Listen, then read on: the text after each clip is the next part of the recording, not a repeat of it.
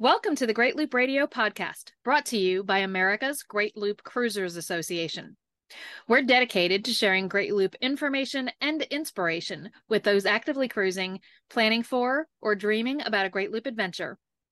I'm Kim Russo. I'm the director of AGLCA. Today we are going to talk all about AIS. And if you don't know what AIS stands for, stay with us because we're going to be going through it from beginning to end. Robert Rice is back with us as our guest, and he's going to be sharing his knowledge on that topic.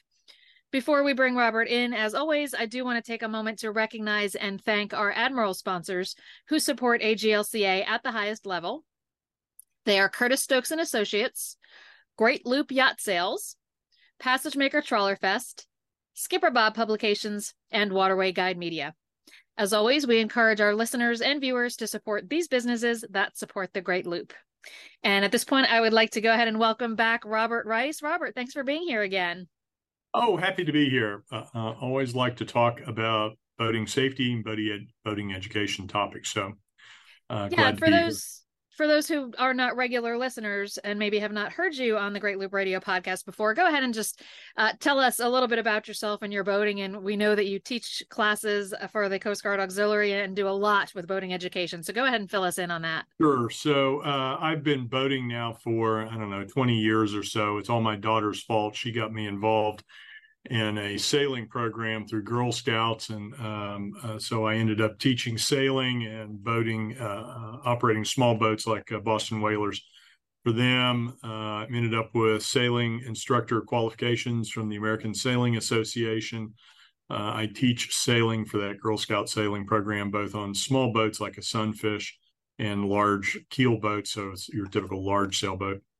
And then I'm a boating safety instructor for the Coast Guard Auxiliary. The Auxiliary is the Coast Guard's, a uniquely Coast Guard thing. It's the Coast Guard's unpaid, all-volunteer component. And one of the missions delegated to the Auxiliary by the Commandant of the Coast Guard is recreational boater safety education outreach. And so I teach boater safety classes through the Coast Guard Auxiliary, and I'm also a qualified instructor for that through Texas Parks and Wildlife, our state regulatory agency here in Texas.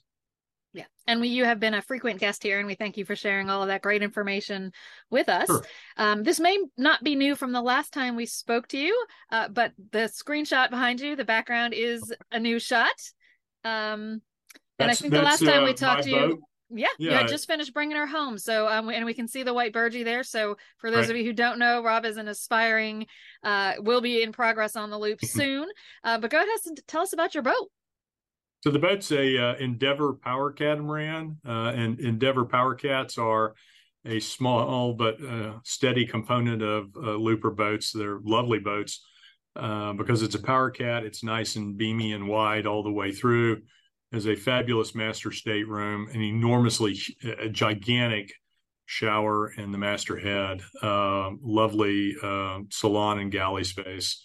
It's just a wonderful boat. So the screenshot behind me is the boat at Bobby's Fish Camp on our trip southward in the river system to get her from where we bought her, which was just north of St. Louis, and then over the spring and several hops.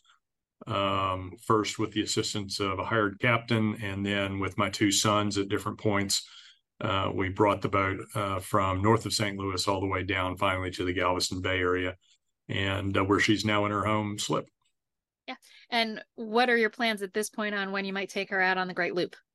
That's, it's a complicated question. So I think the likely thing is we'll be doing local cruising for a while, a year or two or three, and we'll just kind of see how it all plays out.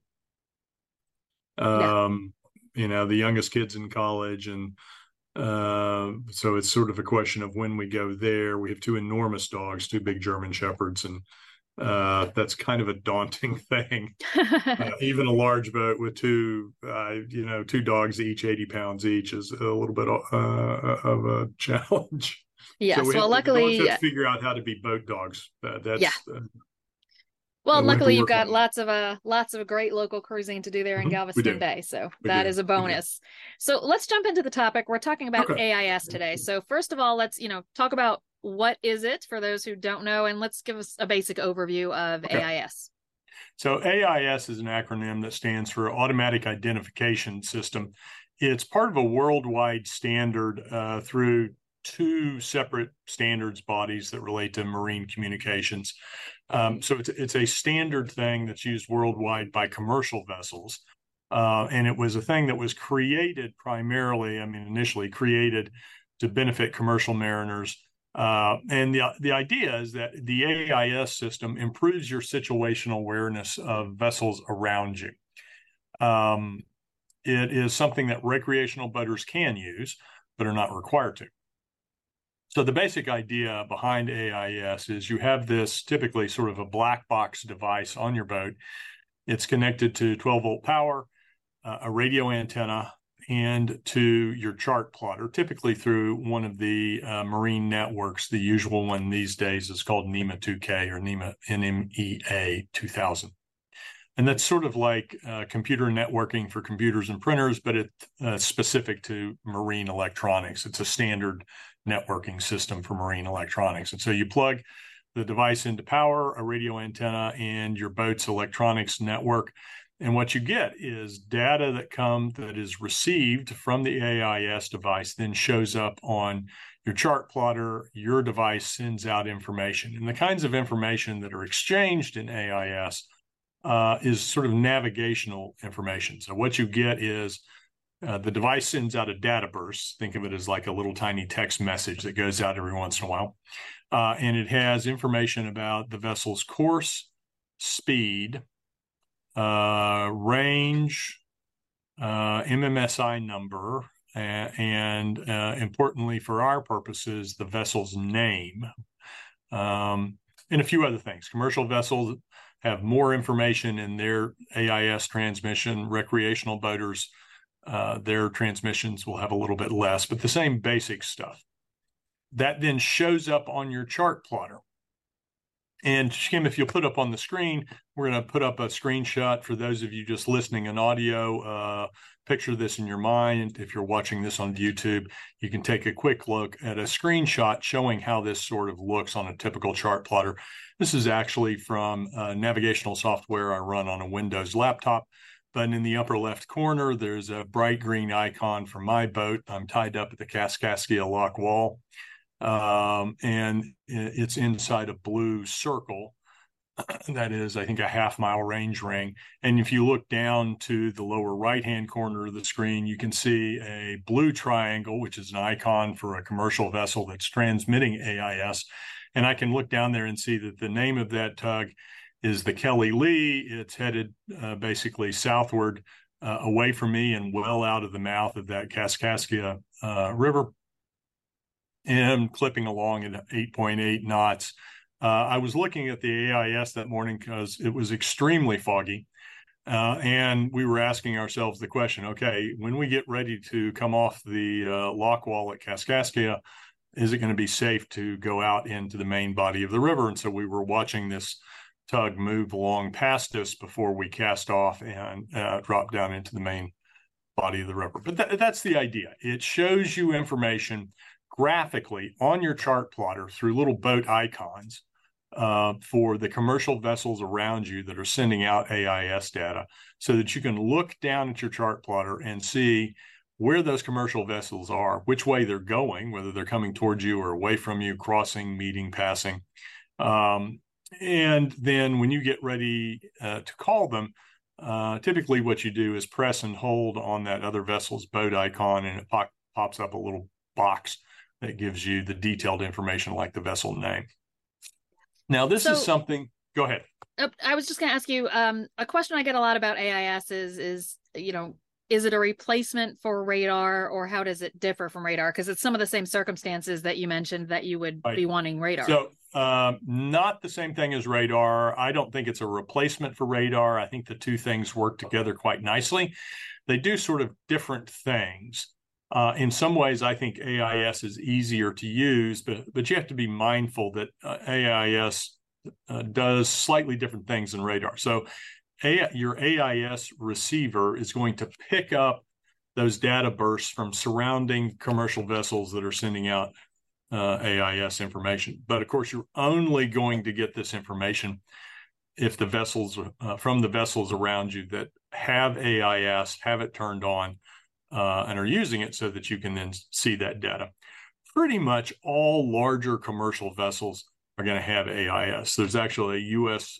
Regulation on that that requires commercial vessels over 65 feet in length to carry AIS. A large passenger vessel, large in my thoughts, certificated to carry more than 150 passengers is required to have AIS.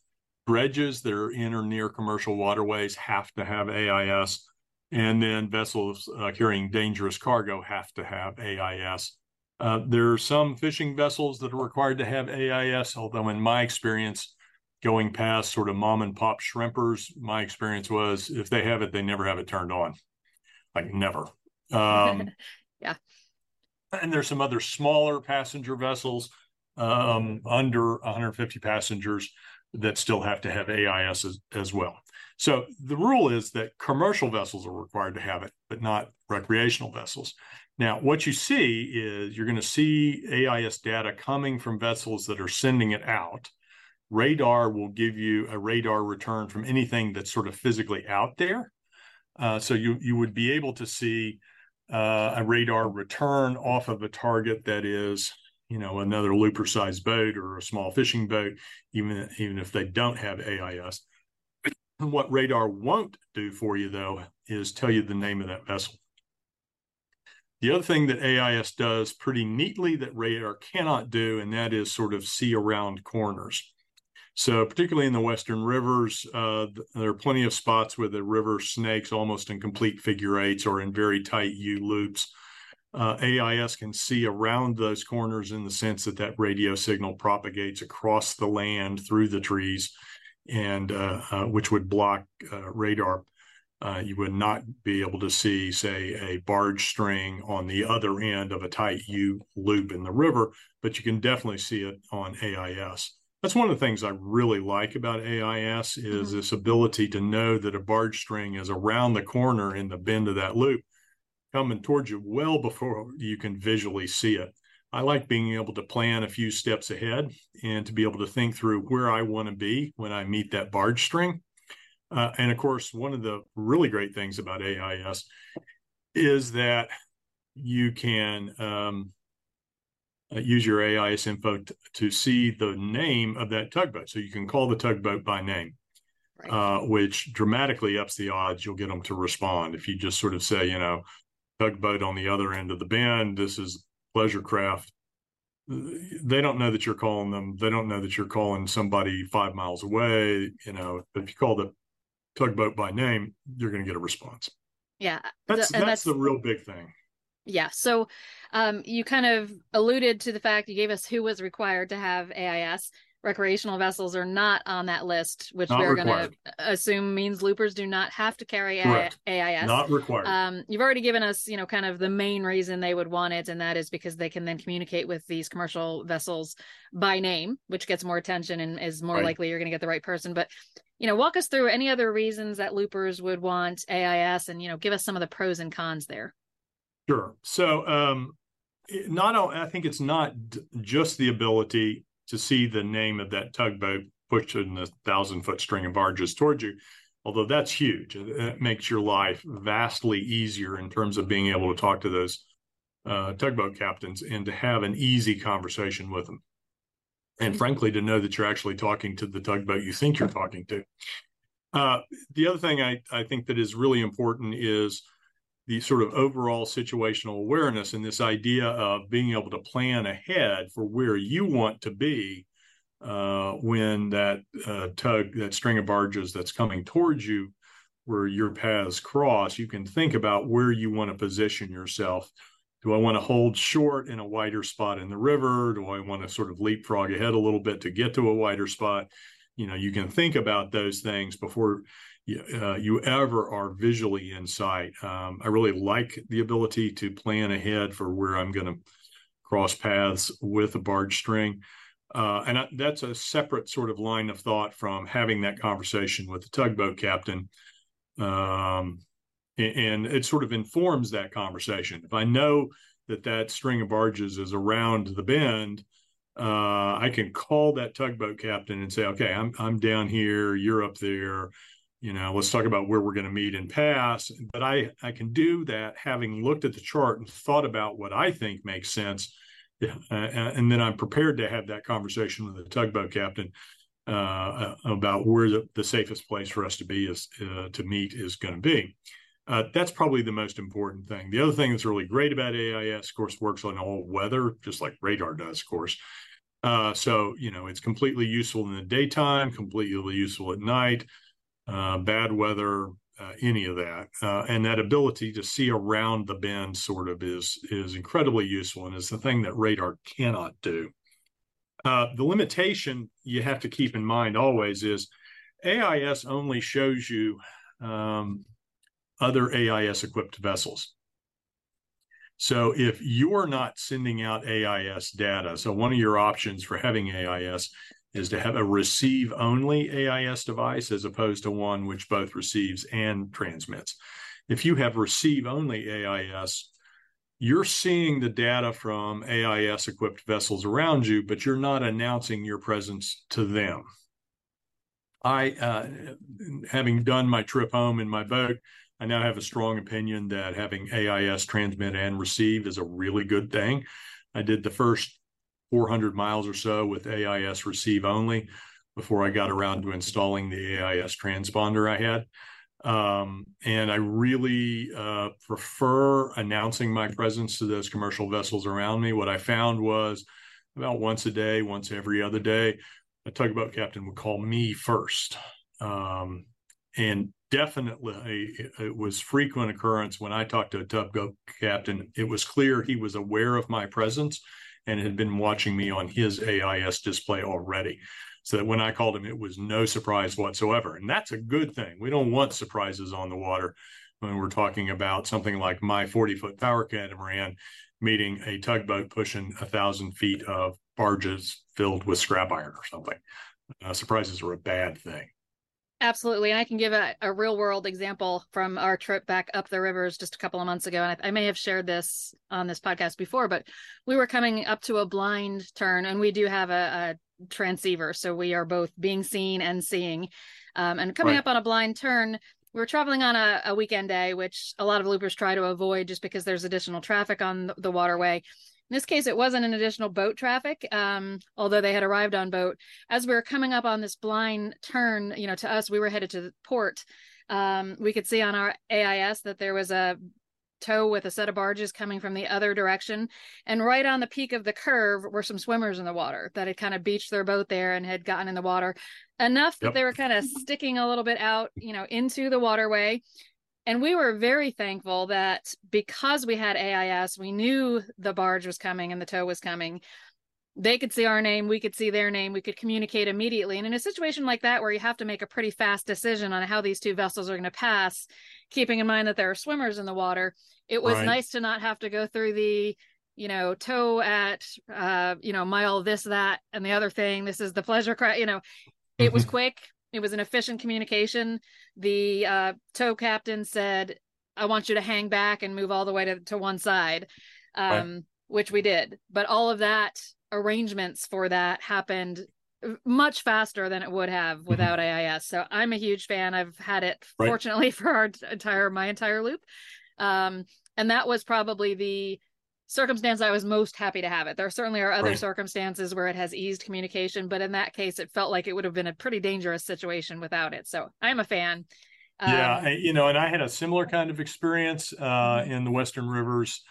I think on the Tombigbee, in a spot where the river was snaking in almost a complete figure eight, and way off to my left, only about 500 yards as the crow flies, but I don't know, a mile and a half or 2 miles around the loop of the river, was a large barge string going upriver and me going downriver, and we were in the middle of a blinding rainstorm. It was a short but brutally intense band of rain. I'd already decided this was crazy, and I turned around, went back upriver a little bit to a wider spot, and then I started looking at the AIS, and I could see this string of barges coming towards me. So I called him, and we had this conversation.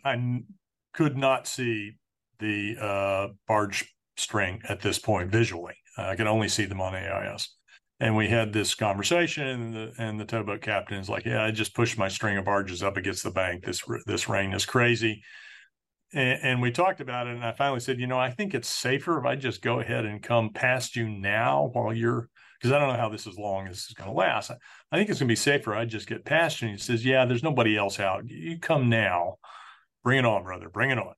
And that was kind of one of those defining moments for me. It was like, okay, this really makes a big difference. Yeah, in being aware and knowing, and then I could proceed downriver, secure in the knowledge that I could see where that barge string was, and know that he was still not moving. But I also went into that loop of the river knowing what the plan was, because I already talked to the barge captain of a barge that I had not yet seen visually out the window.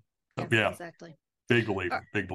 Yeah. All right. Let's take a quick break and play a message from our sponsors. When we come back, I want to talk a little bit about the different types of AIS and, perhaps the cost associated with them, which for many of us is still one of the barriers to adding this technology. So we'll be back in a moment. Schwartz & Company Yacht Sales is a boutique yacht sales organization and a proud supporter of AGLCA, loopers, and adventurous souls throughout the Great Lakes. We are the exclusive representative for American Tug throughout the Great Lakes region, including the Canadian provinces of Ontario and Quebec. We are very active in the yacht brokerage market on both the buy side and sell side, providing our guidance and resources to valued customers. We also work with shipbuilders both in the U.S. and abroad to bring our customers' unique dreams to life. We welcome the opportunity to earn your business. Welcome aboard What Yacht to Do.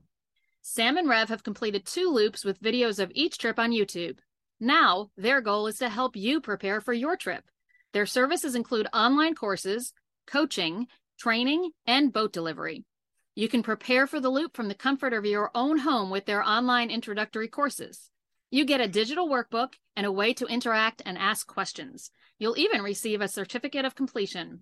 Go now and sign up for our free newsletter at whatyachttodo.com or greatloopacademy.com, and they'll send you some free boating goodies.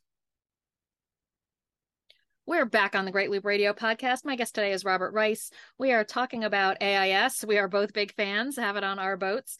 But Robert, there are different types of AIS, and we talked a little bit about the transmitting versus receiving, but it goes a little bit deeper than that. So fill us in on that if you would. Sure. I think of it as basically 4 kinds, really. So we'll start with the most expensive, which is Class A AIS, and that's designed for commercial vessels. Large commercial vessels are required to use Class A AIS, and that's more expensive, dramatically more expensive than the Class B type that I'm going to talk about here in a second. Class A is probably $2,000 at the absolute minimum, and up way, way, way up from there. So 4,000 to 6,000, not uncommon.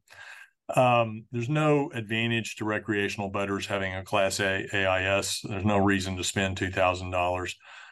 You don't get anything appreciable, dramatically different or better by having Class A. So we're going to set that one aside. Some smaller commercial vessels are authorized to use Class B AIS. And Class B AIS is a little bit simpler. It does some things slightly differently. It transmits a little bit less detailed navigational information. All these kinds that transmit the basic info we're interested in, which is the course, the speed, the MMSI, and the vessel name. So Class B and Class A all do that. Class B comes in 2 kinds. There's a 2-watt transmitter kind and a 5-watt transmitter kind. There's some slight differences between these two other than the power version. The 2-watt kind uses a very simple channel sharing algorithm to decide when to transmit your data burst when the radio channel is busy. The 5-watt kind uses a more sophisticated way of figuring that out, so you end up transmitting your data a little more often. But the main difference is 2-watt versus 5-watt. Both kinds are completely suitable for recreational boaters. Both kinds involve pretty straightforward installation, 12-volt power, attach it to a radio antenna, attach it to your chart plotter in some way. The 2-watt kind, around say $600 to $800 would be the right ballpark. The 5-watt kind is a little more expensive, although there is some overlap. 800 say to 1,000. I have the slightly fancier 5-watt kind, and if I remember right, I paid about $850 for mine, so pretty close to the upper end of the 2-watt version. The 5-watt version gives you a little bit further reach in terms of your transmitted signal, although for marine VHF, the quality of the radio antenna and especially the height of the radio antenna is actually more important probably than the power output. But you get a little further transmission distance. You're going to hear commercial vessels at a pretty good distance because their antennas tend to be higher up, just given the design and structure of the commercial vessels. And that extra height in the transmitting antenna corresponds to further reception range. You can hear them further. The 5-watt version transmits your navigational information a little faster, although not significantly. It also depends on the speed of the boat. So when you're moving much faster, it sends out that data more frequently. Often it will sort of at trawler speeds or lower, it sends out a data burst about every 30 seconds. One thing that sometimes catches people by surprise is they'll see an AIS target show up on their chart plotter, and it'll have only the MMSI number attached to it and not the boat name.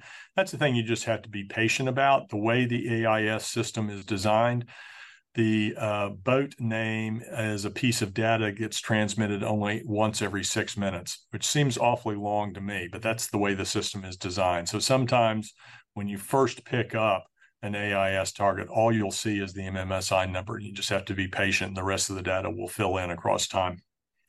Okay, so those are your 3 transponder, that is transmit plus receive in the same device options. Class A, very expensive, no particular reason. I mean, there's no real reason for a looper to spend $2,000 on an AIS or more on an AIS device. You don't get any corresponding benefit for spending that much more money. In terms of choosing between the 2-watt and the 5-watt, I think loopers could easily choose either one. I like the 5-watt version, which is what I bought, but there's the perfectly good choice, completely good choice to buy the simpler, slightly less expensive 2-watt version. Okay, so the 4th option would be an AIS receive-only system, where you can receive the AIS data being sent out by vessels around you, but you're not announcing your presence. You're not sending out your own AIS data. All right, that gives you the benefit of situational awareness of those AIS-equipped vessels around you, but it doesn't clue them in that you're there. So yeah, you have to live with that trade-off. It does have the advantage of being a little less expensive than, say, the simpler 2-watt Class B AIS device.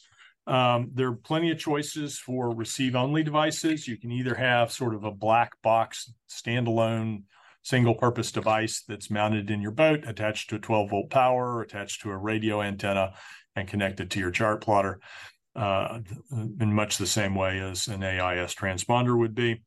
Those receive-only devices are a little less expensive, but not hugely so. The ones I've looked at are range all over the place, $300 to about $700. You can get, especially in the AIS receive-only side, some of them have Bluetooth or Wi-Fi. That tends to be more expensive than the ones who don't. They just come in a variety of options and price points. You don't have to spend a ton of money to get a good quality AIS device. You can buy AIS receive-only devices or AIS transponders from the same company that makes your chart plotter. You don't have to. AIS devices send their data out in a standard marine electronics data format. So any AIS device should be able to send data to your chart plotter, regardless of manufacturer, and have it show up correctly. The thing I'd worry about maybe is if you have a really old chart plotter device on your boat that you're not going to replace, it could be that there could be some incompatibilities there. You can use AIS both with a built-in marine-specific chart plotter, as well as, say, as with a tablet app like Navionics or Aquamap. If you can Wi-Fi attach your tablet to your marine network to get that data, it'll show up nicely on Navionics and Aquamap both. I like the presentation a little better on my Ray Marine chart plotter. I like it a lot on my laptop. That photo we looked at the start of the conversation is from some PC software for navigation called Rose Point Coastal Explorer. I really like the AIS display on Coastal Explorer. Mm-hmm. But you can use the data in a lot of different ways, display it in a lot of different ways. Yeah. So another option for AIS receive only would be there are a couple of choices for marine VHF radios that have built-in AIS receivers. So a single device that is a marine VHF radio with an internal built-in AIS receive only, and it has the marine chart plotter network jack on the back so that you can connect the thing into your chart plotter. That has the advantage of in one device you get a new radio and the AIS receive, one set of installation. You only have to worry about one radio antenna. It's a pretty straightforward. I mean, it's a reasonable thing to do. I know of two radios. I can think of two. Standard Horizon makes very solid quality marine electronics, marine radios. They have one GX 2400. I think that's a pretty solid choice. Those are about $450 or so. ICOM, the other quality, solid manufacturer of marine radio stuff, has a similar sort of radio with a little fancier display screen. It's a lot more expensive, about $850. But they both do essentially the same thing. It gives you an AIS receive-only data source that you can connect to your chart plotter. That's a pretty good option. Yeah, that's good bang for your buck. So for your $450 or so for a Standard Horizon GX 2400 radio, you get a good quality new marine VHF radio and sort of the AIS receive capability thrown in for free. That's one way kind of thinking about it. I think that's a pretty reasonable choice. Yeah, absolutely. And one thing I want to touch on just kind of quickly, a lot of times on social media, I see conversations about AIS, and someone always brings up, because we talked about tablet navigation, a couple of apps that you can bring up on your smartphone or your tablet that I think a lot of people misconstrue or misunderstand and think that they are equivalent to AIS, but they're not. So go ahead and fill us in on that. Yeah, they're really not. So I have strong opinions on that subject, and that those tablet or cell phone apps are a really bad choice for navigation. Now, I will say that they're a really good choice for educating yourself on how AIS works, kind of what the system looks like, what kinds of data. It's a reasonable choice if you're in a very populous area, like here in Galveston Bay. Those tablet apps produce pretty good data, but I'm still not going to use it for navigation purposes. I want to know what's actually right there near me. Yeah, just to clarify, Robert, the tablet apps we're talking about, tablet apps that are meant for navigation, like Navionics and Aquamap, as you mentioned, they display your AIS that's coming off of your boat's network. Yes. We're talking about some apps like Marine Traffic or Vessel Finder. Right. And you know, not to diss those apps, they have their place and they're designed for something, but they're not designed to replace the AIS that's actually running. So at this part, when we're talking about apps, we're talking about, let's go ahead and explain what those apps are so that we can make sure we're clear. The thing about Marine Traffic or Vessel Finder are two of the, I think, largest, most well-known of this kind of thing, is that they work off a network of volunteer shore stations. That is, people who've decided out of the goodness of their heart, because they're hobbyists or they like doing this stuff, to put up an AIS receiver on shore someplace. And then they feed the data collected back through the internet to Marine Traffic or Vessel Finder, who then massages it and displays it. So the problems with this for navigational information are several. One is there are times when that flow of data is slower than it should be, so it's no longer real time. That's a problem. You want this data to be real time. You want to know where that barge string is. You don't want to know where it was 15 minutes ago. You want to know where it was 90 seconds ago or 2 minutes ago, but not 15 minutes ago. That's one problem. The other problem is because they rely on a network of volunteer shore stations, you're at the mercy of whether somebody has put up a shore station to receive this stuff and to decide to send it off to marine traffic or vessel finder. And they're not everywhere. They have very good coverage. And both websites and their related apps are good resources for what they are, but not for navigational information. The other problem, of course, is if you're doing this on a cell phone, you're at the mercy of your cell phone coverage. And the spot in the river where there's no cell phone coverage is because it's very rural, very, very thinly populated. So it's extremely unlikely somebody has put up an AIS receiver and is feeding that data back to marine traffic or vessel finder. So you're looking at your cell phone and you can see the chart on the app and you can see nothing on there indicating an AIS transmitting vessel. But is that because you're no longer in cell coverage and not getting any flow of data? Is it because there are no volunteer shore stations collecting the data and sending it? Or is it because you're getting good data from a shore station and there's nobody actually there? That's a thing you don't know. That's what I really don't like. So I wouldn't even really classify marine traffic or vessel finder as better than nothing. Like I said, they have their purpose. I hate to they're say not that, designed and for I really don't navigation. think they are, because it introduces an uncertainty about what it is you're seeing. And when you don't see anything, why are you not seeing anything? And that's the problem, is you don't know. There's no way to know that whether there's no AIS targets shown in the app is because there's no data coming from that geographical territory, or is it because there's actually no barge there? Right. And that's exactly why I wanted to make sure that was clear, because, it can be a false sense of security if you're relying on that and seeing nothing, and there could actually be something there. They're great. The other piece of this, of course, is those cell phone apps like Vessel Finder or Marine Traffic aren't sending your data out to those other vessels. Some of them, I've seen one or two that have a way for you to send your position data into their website. But that's not the same thing as your position data being broadcast by radio, which is what's necessary to make that barge captain around the bend aware that you're there in the blinding rainstorm. So it doesn't do anything at best. It's not going to do a thing for improving commercial vessels' awareness of you at all. I mean, you just can't. Right. And it's great. They're neat to look at. If you can see where commercial traffic is all over the world.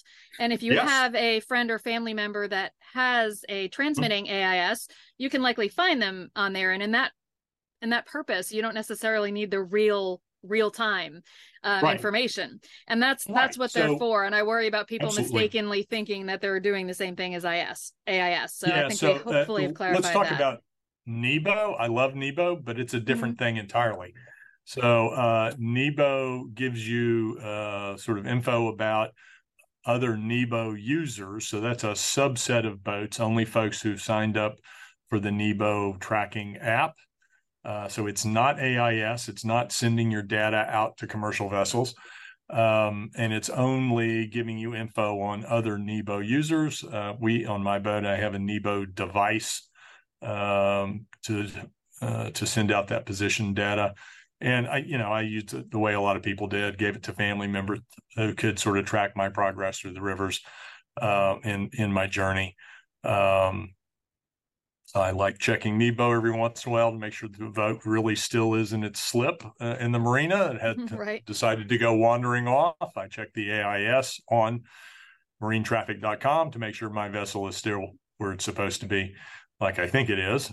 It's both good for those uses. AIS is certainly useful for loopers because a lot of loopers use Nebo. So it's in some ways sort of the default social boater app for loopers, particularly with that neat feature that if you're a AGLCA member and you sign up for Nebo using the same email address, right, you then get the AGLCA Burgee thing next to your boat on the Nebo app.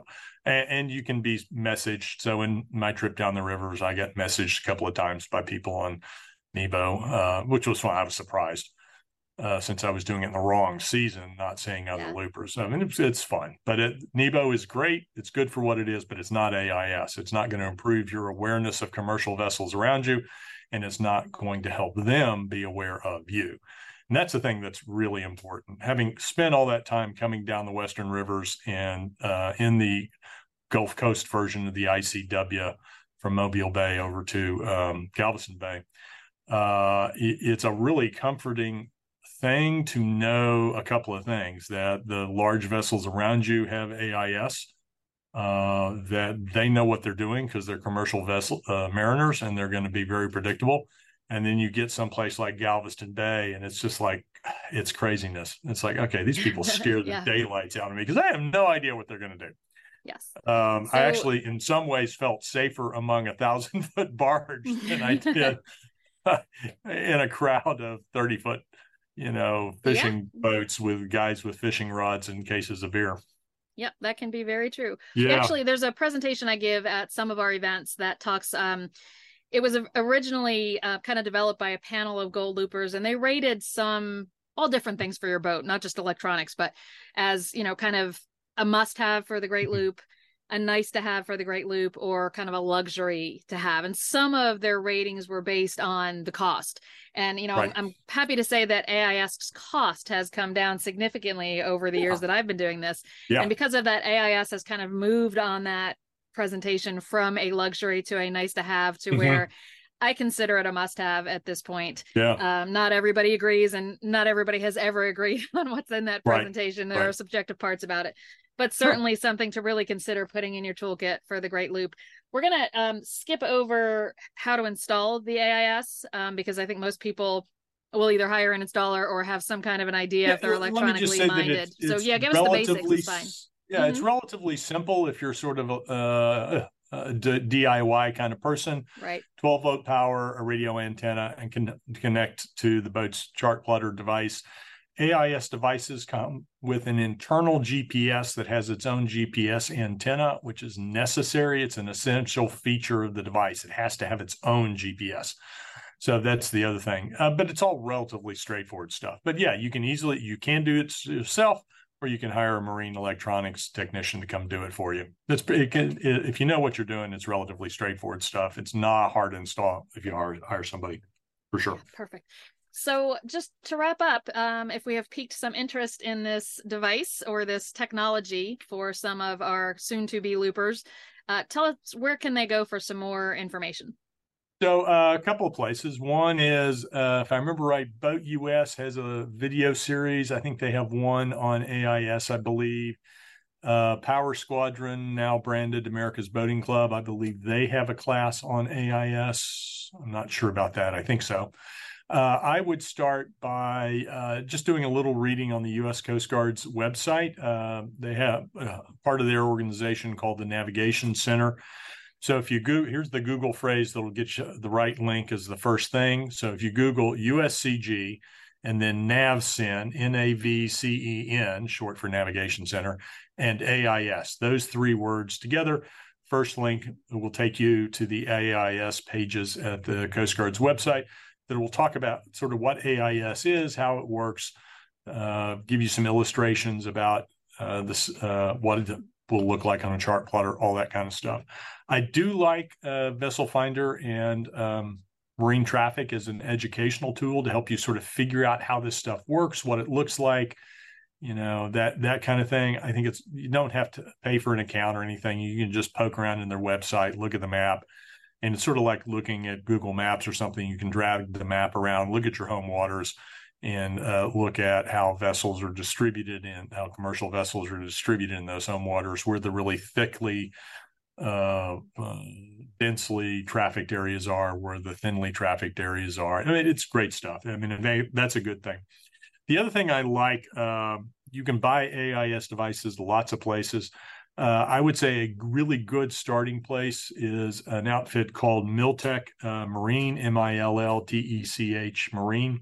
They have a strong product line for really all kinds of AIS devices. Almost probably 90% of what they sell, it looks like, is going to be Class B devices for recreational boaters. They have devices from a bunch of manufacturers. They have a lot of educational content. So even if you find a better price or choose to buy elsewhere, some time poking around in the Miltech Marine website, lots of educational info on there. They're really sort of a specialist in AIS devices. Great resource, and is a good place to see the range of options and to figure out, if you're looking for an AIS device that has, for example, Wi-Fi as part of the AIS device itself.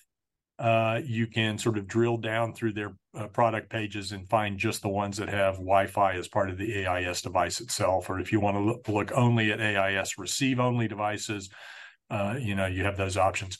You have options for manufacturers of the AIS devices. So I ended up buying an Raymarine AIS device. The chart plotter on my boat is Raymarine. It was about the same price as anything else. And so I decided, I'll just go ahead and buy the Raymarine option. But really, any AIS device attached to any reasonably modern chart plotter almost certainly is going to be perfectly fine, because sort of the sentence structure, if you will, for sending this AIS data across the network to the chart plotter, there's a standard syntax or language for this that all the chart plotters know what to do with. So I think you can choose reasonably one from any manufacturer, but certainly one of your options will be one made by the same outfit that makes your chart plotter, and that's a perfectly reasonable choice. They're going to be at price points all over the place. So as I say, the Raymarine one for me was about the same price as anything else, so I chose the Raymarine one. Yeah, makes sense. Personal comment, one more for me. Michael did a loop and a half aboard the Perch before I joined him aboard, and he did that loop and a half without AIS. He added it before we left on our loop, and now he says he wouldn't be without it either. So there's a little bit of, in case we didn't entice you enough, there's a little anecdote from someone who has done a loop both with and without, and he has added it to his must-have list. So Rob and I are not getting any commissions from any of the AIS. Yeah, right. We promise. Right. We're just fans. And that's the way I feel about it too, is that it's, I wouldn't quite say it's essential, but I would say it's extremely useful. I really like being able to think sort of 2 steps ahead about where those commercial vessels are. And certainly in the Western rivers, 1,000-foot string of barges is a thing you will see. And as they swing through a tight turn, they literally take it up the entire width of the river. And so being able to plan for that and plan for that before you can even visually see that barge string is incredibly important. Absolutely. Robert Rice, thank you for joining us again today. We appreciate you sharing all your information. Yeah, it's been insightful. Thank you. Okay. And to everyone who's watched, and for anyone else who's watched or listened today, we thank you for joining us. We'll be back next week with another episode of the Great Loop Radio podcast. Until then, safe cruising.